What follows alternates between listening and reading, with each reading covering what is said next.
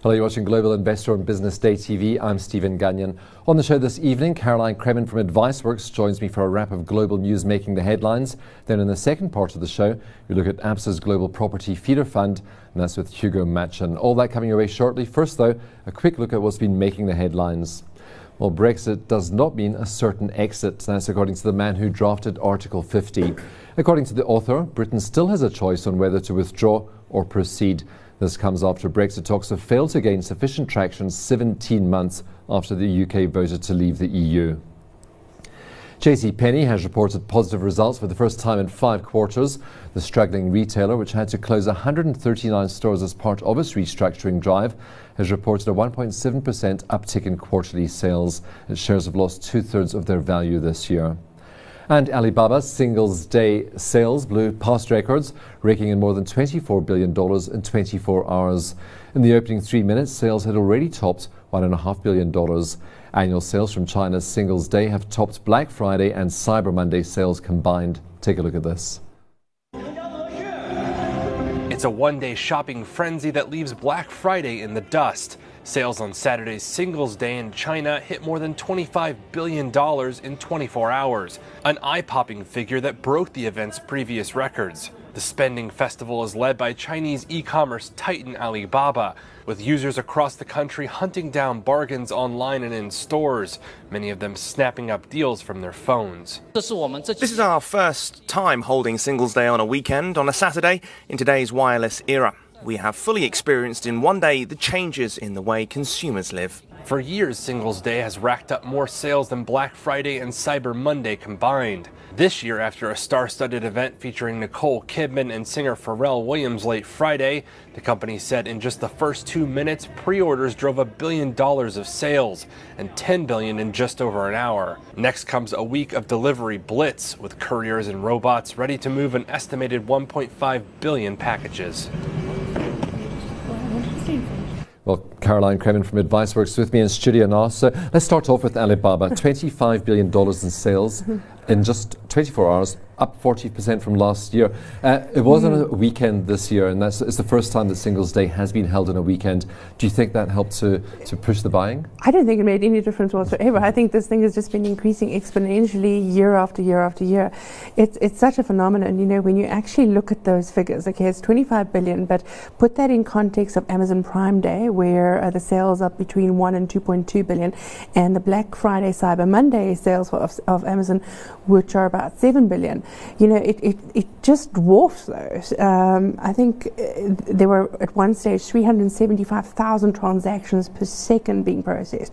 And it didn't crash. It didn't crash. You know, take a lot to take note. You know, 175,000 on average. So it's just an absolute phenomenon. And if you look at its baby competitor, you know, JD.com, which is about 10% the size of Alibaba. Alibaba is about almost the same size as Amazon now. It doesn't do a single day. It does 11 days from the 1st of November to the 12th of November. Okay. But it had sales of 19 billion. So you're just looking, you know, we're so focused on Amazon that we forget that there are similar platforms in China with 300 million consumers behind it, where the online shopping experience is just growing and growing. 90% of the sales on Alibaba came through their mobile app. You know, and it was actually processed with their own payment system, Alipay, so they even earned something from that. So from an investment case, you know, people need to stop focusing so much on the Amazon. And do you like Alibaba? I like Alibaba. I think it's probably a little bit expensive relative to JD and Amazon. You know, it's difficult to look at price to earnings ratios on these things because, you know, the earnings are relatively meaningless right now. But from a price to sales point of view, you know, Alibaba is not the best. The Amazon is second best, but JD Group is about 1.9, so it's actually looking relatively attractive.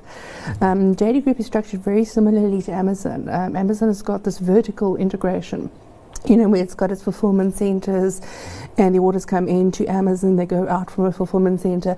Alibaba is a little bit different in that it's a marketplace.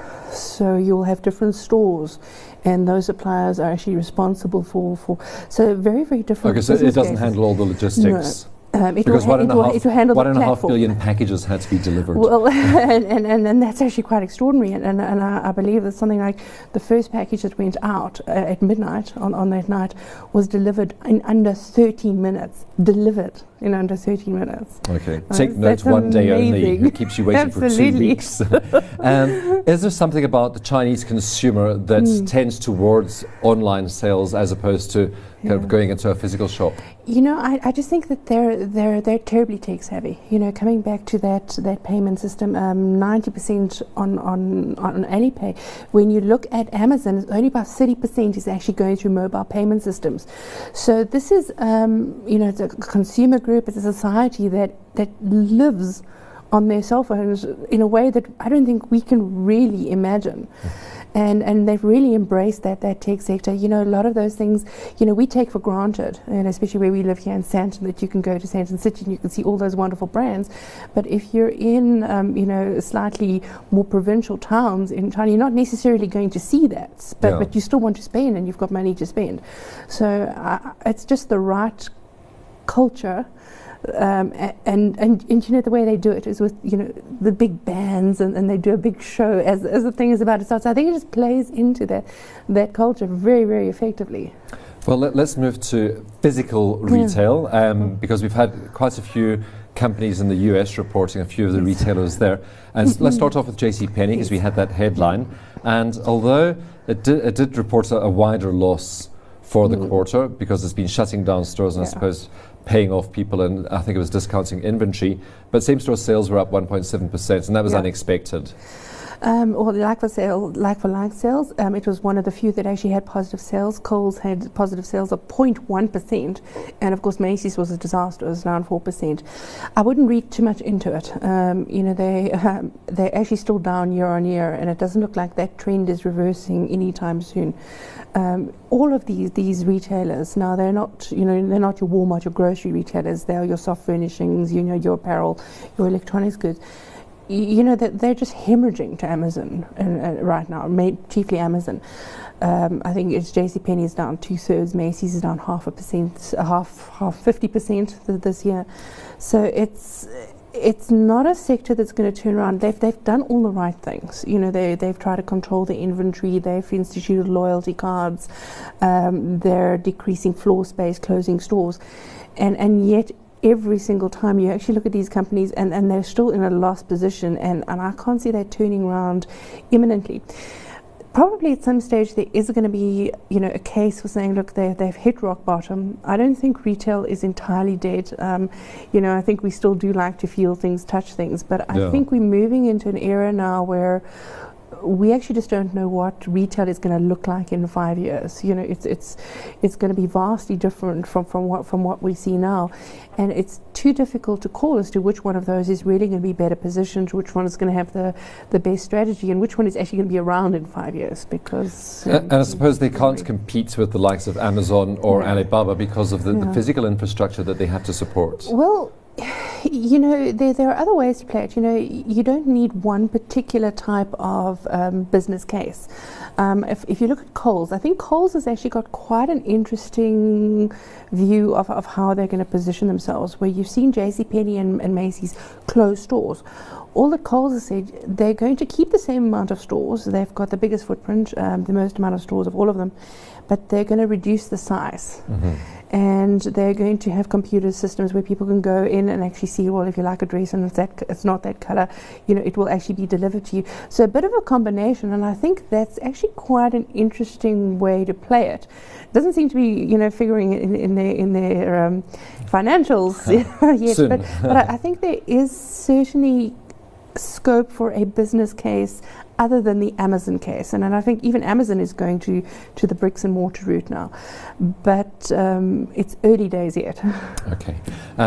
So the UK told that Brexit is reversible, and by the man who wrote Article 50. Yes. His name is John Kerr. I've never heard of him, but I suppose he's going to become famous now. And this comes as the EU wants clarity on the sort of financial obligations the UK is going to honour. I mean, do you see this pushing forward? We have, I think, 15 months until it actually triggers. I don't really know what's going to happen there. I don't think Theresa May knows. I think there's such a confusion now. I think she did make a mistake in that she probably triggered the Article 50 too early.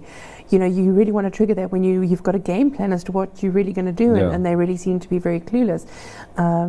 It does look as if at some stage in the very imminent future she might actually face a no confidence vote, so she might not even be around. So you're faced with Britain, who's gone through potentially three different prime ministers during the most difficult period of their time. And you've got Jeremy Corbyn living on the side, so just really bad for that economy. In fact, Jeremy Corbyn probably frightens me more than Brexit, quite frankly. Well, I can't instill much confidence in investors, and also not instilling much confidence in investors, Donald Trump. So we have issues about his tax cuts. Last week, a bit of a jaddo there, and he's also off in Asia at the moment, signing trade deals with China. Okay, the Chinese are very, very clever. You know, I think they've learned how to play this man. You know, they bring him there, they make very nice to him. I think he said something to Xi Jinping and turned around and said, you know, you're a very, very nice man, or very, you know, me. But I think the Chinese just look at this and say, this man is, quite frankly, an idiot. You know, we're going to give him a few trade deals, we'll pass him off, and we'll just go back to business as usual, which is actually being very aggressive from a trade point of view. You know, expanding their Belt and Road program. And really the US is just standing on its own right now, you know, away from the rest of the world. Very, very negative for the US long term. Any concern that the Trump tax plan won't be pushed through, which could see, I suppose, a bit of a reversal on equity markets since they have been pricing it in? You know, it's actually chaotic. You know, as you know, there's a House tax plan and there's a Senate tax plan, and they're not the same. And these guys are coming up for some of them are coming up for elections next year. You know, and you know, to get a decent, simplified, I don't think it's even a question of a tax cut. You want a simplified tax code because there's just too many deductions. But, you know, to start to simplify that means you need to start to take away some of those special interests and those special deductions. And that's going to hurt in the election because it can be used against you. So I think people are looking at this just possibly from the personal level, that it's not going to play well to fiddle with that all that much. So I don't really hold out much hope for too much of a change on the personal income tax level. I think they're more likely to have some success on the corporate level. Okay, that's from the 35 down to 20%. Correct, and also the repatriation of foreign earnings. I think that's potentially less controversial and a little bit easier to do. But I think the market is really priced for perfection. You know, that we're going to have this low corporate rate. You know, everyone is going to get a nice big interest. You know, they'll have more earnings because their tax rate would have gone down. I'm not exactly sure how. And I think the reality is starting to set in a bit, and people are having their doubts. And I think it's going to be interesting to see which way it plays out. I don't have much hope, but I think there will be some type of reform. It's just not going to be the massive reform that they'd wanted. Okay, well, we have to leave there for a moment. We're going to a short break. When we come back, we take a look at ABSA's Global Property Feeder Fund. That's with Hugo Matchon. Don't go anywhere.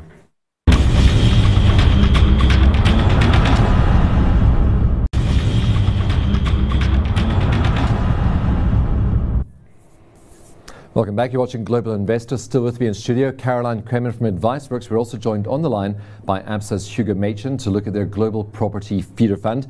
Hugo, thanks for joining us this evening. So it's a feeder fund, so basically investors are investing in rands, but into a basket of global property. Yes, Stephen, that's right. Thank you very much for having me on the show. The purpose of the fund is to provide South African investors with a global and liquid real estate exposure.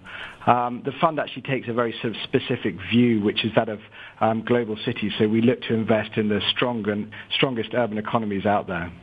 So, because I noticed that the biggest exposure is to the United States, but your two top holdings are in Hong Kong. So I suppose that's the kind of global city you're looking at. That's correct. I mean, if you look at the index ranking of global cities that we produce, you can see very clearly that there are some very strong Asian economies out there, China, Hong Kong, Singapore, and then also some of the North American cities, particularly the gateway cities on the West Coast, where you're seeing very strong economic performance from the knowledge-based economies and the demand for real estate in those cities. So what essentially are you looking for when you do identify those global cities? What what makes up for a global city? Would London be there despite Brexit? Yes, London would be there despite Brexit. I mean, being researchers, we very much look at factors in terms of building a model and ranking. So it's very much an impassioned view, if you like, from a economic demand perspective.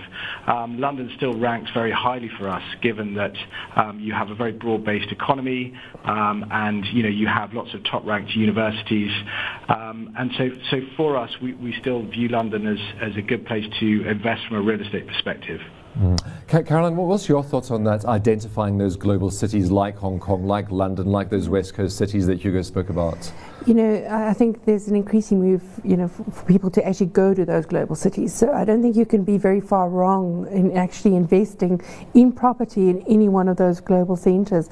I think the question really is, are you going to get the exchange rate right, and how the exchange rate in those particular territories are going to move. So I'm curious. Your fund actually consists of exchange rate swaps. Are those dollar hard currency, or are they rand hard currency swaps? Yes, so the way that it works at the moment is you have local currency exposure, which then gets brought back into rand, into local currency there. So yes, there is an element of taking that foreign exchange exposure, but our view is that over time that, to a certain degree, it's going to be to a very large degree, it's going to be the performance of the underlying companies that we're investing in. And the way that our process is set up and the way that we look at investing in global real estate is very much a stock pickers fund. So we look for, the way that we sort of term it is that twin moat effect of the strongest global cities, economies, and then the strongest companies within their subsectors. So we're essentially looking for those kind of local sharpshooters, which South African investors wouldn't necessarily be able to have exposure to outside of really investing in a fund such as this. So Hugo, with the exchange rate swaps, does that mean the investor doesn't get the full benefits of the currency swings, particularly if they're going in favour of the rand or in favour of a rand hedge? Yeah, so we're looking to sort of smooth that currency exposure to a certain degree, but it's one of those things that there's a timing impact there, isn't there? So you're never going to totally escape your currency exposure, but as I say, the idea being is that we're very much looking at this as a long-term investment, and from a long-term perspective, we would sort of say to clients that looking at these very strong, global city economies, very strong companies, that is, ultimately what you're investing in over long periods of time. Currency is something that is kind of more intermittent. How about the current environment? So looking more short-term, and particularly with rising interest rates in the UK and also in the United States, does that change your approach to any of those global cities? Maybe reducing exposure to some jurisdictions, increasing exposure in others? Well, actually, Stephen, a potentially rising interest rate environment is a very interesting question for real estate because, again, it goes back to this fund and the relatively unique characteristics that it has in terms of the exposure that it takes, which is if you're looking at the best of the best, one of the mantras that we always sort of talk about with this fund is that of pricing power. And if you've got pricing power in the strongest urban economies, it gives you that ability to weather increased interest rates. The opposite of that, really, from a real estate perspective, is where you're just investing for yield as opposed to total return. And this fund is very much a total return proposition. The yield investors in real estate are vulnerable to interest rate rises because you're basically taking a bit of a bond proxy. As your cost of funds go up, your returns are reduced. So we're very much a total return investor. Appealing to you, Caroline? Not particularly. I either like lots of yield or lots of growth, and this is one of those that really doesn't give you a lot of yield, and it's not really high growth. If you look at, and it's not fund specific. I think the fund is very, very nice. It's probably the sector specific. Globally, it hasn't been a stellar performer.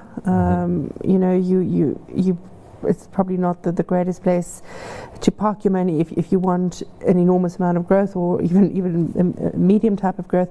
But it is a safe place to put your money, So if you are possibly one of those investors, in a preservation or a pension fund, or to actually park a few of these assets, it's not bad. I think there are cheaper alternatives. The total expense ratio here is 2.87%, and if you look at the South African ETF market, there's 2 ETFs there that actually come in underneath that do a very, very similar thing. Yeah. So. Hugo, are you seeing competition from the ETF markets, and particularly in South Africa, where there have been a couple of global property ETFs launched over the past year? Yeah, I think it's a very good point, because I think it goes back to the heart of the active management business in terms of funds. So what I would say is that the way that our process is, a very systematic process, is set up, it's impossible for the ETFs to replicate.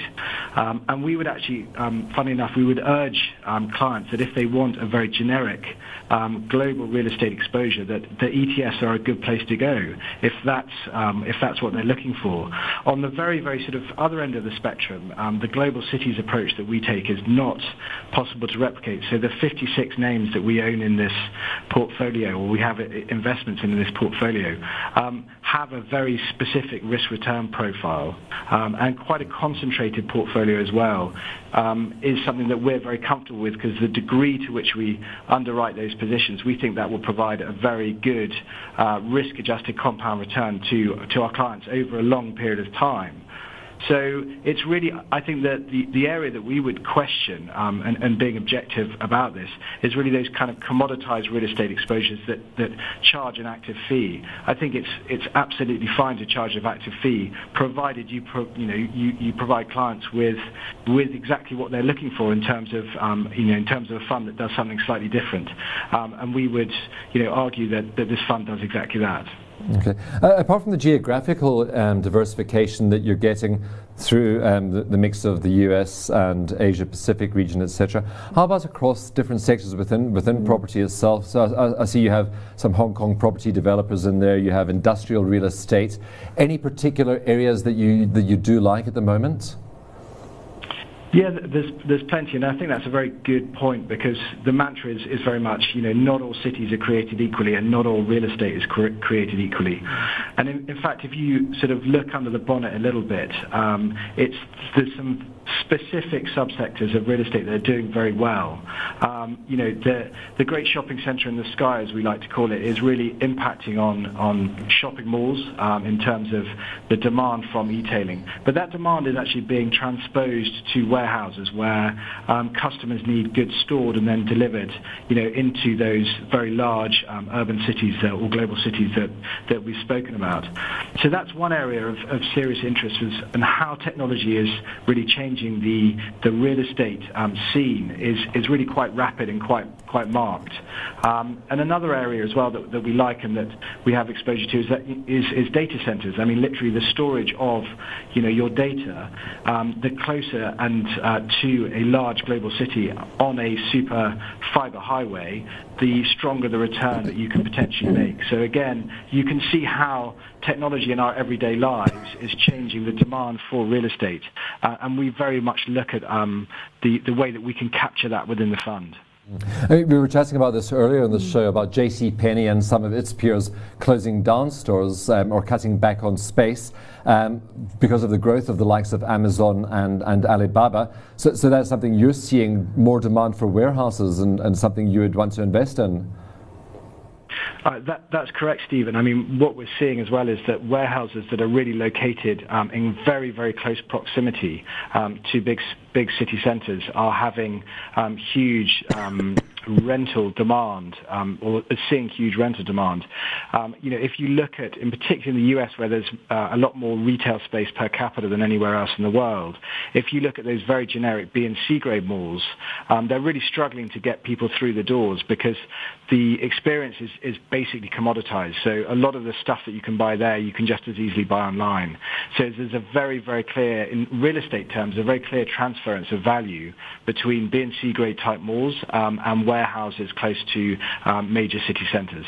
Okay, and maybe just finally, I see you've got a tiny percentage in emerging markets. Which emerging markets are those, and are you seeing opportunities in emerging markets at the moment? Yeah, good spot. We have a small exposure to a company in Mexico City. Mexico City ranks very highly on our index. This company ticks all the boxes for us, and we've been to see all the assets. We pride ourselves on being able to kick the tires. In terms of broader sort of emerging markets as well, we undertake extensive due diligence, but if there is a higher degree of risk in potentially an emerging market or a developing market, then that will be reflected in the size of the exposure that we'll take. But if everything does stack up and it does align from a process point of view, then we're happy to take that exposure. Hugo, and we have to leave it there with you. Thank you very much for joining us this evening, Hugo. Caroline, you get the last word. And I suppose we have seen a move to specialty real estate in South Africa as well, with storage and the likes, and also warehousing type Equites, which is a warehouse type real estate company. One of the few areas that is actually growing globally, and you just got to remember that the margins on those things are not as good as they were in the retail space, but I don't think we're ever going back there. Look, I think it's a very good quality underlying selections within this fund, but that whole sector, the performance is, especially overseas, is not that great. So if you have a 9-month performance of 6.23 and you take nearly 3% fee off that, it's just not looking that attractive. But it's a safe haven. It's potentially, yes. Yeah. Caroline, we have to leave it. Thank you very much for coming through. That's all we have in the show this week. Thanks again to Hugo and Caroline for their insights. Many thanks to you for watching. Same time next week. Goodbye.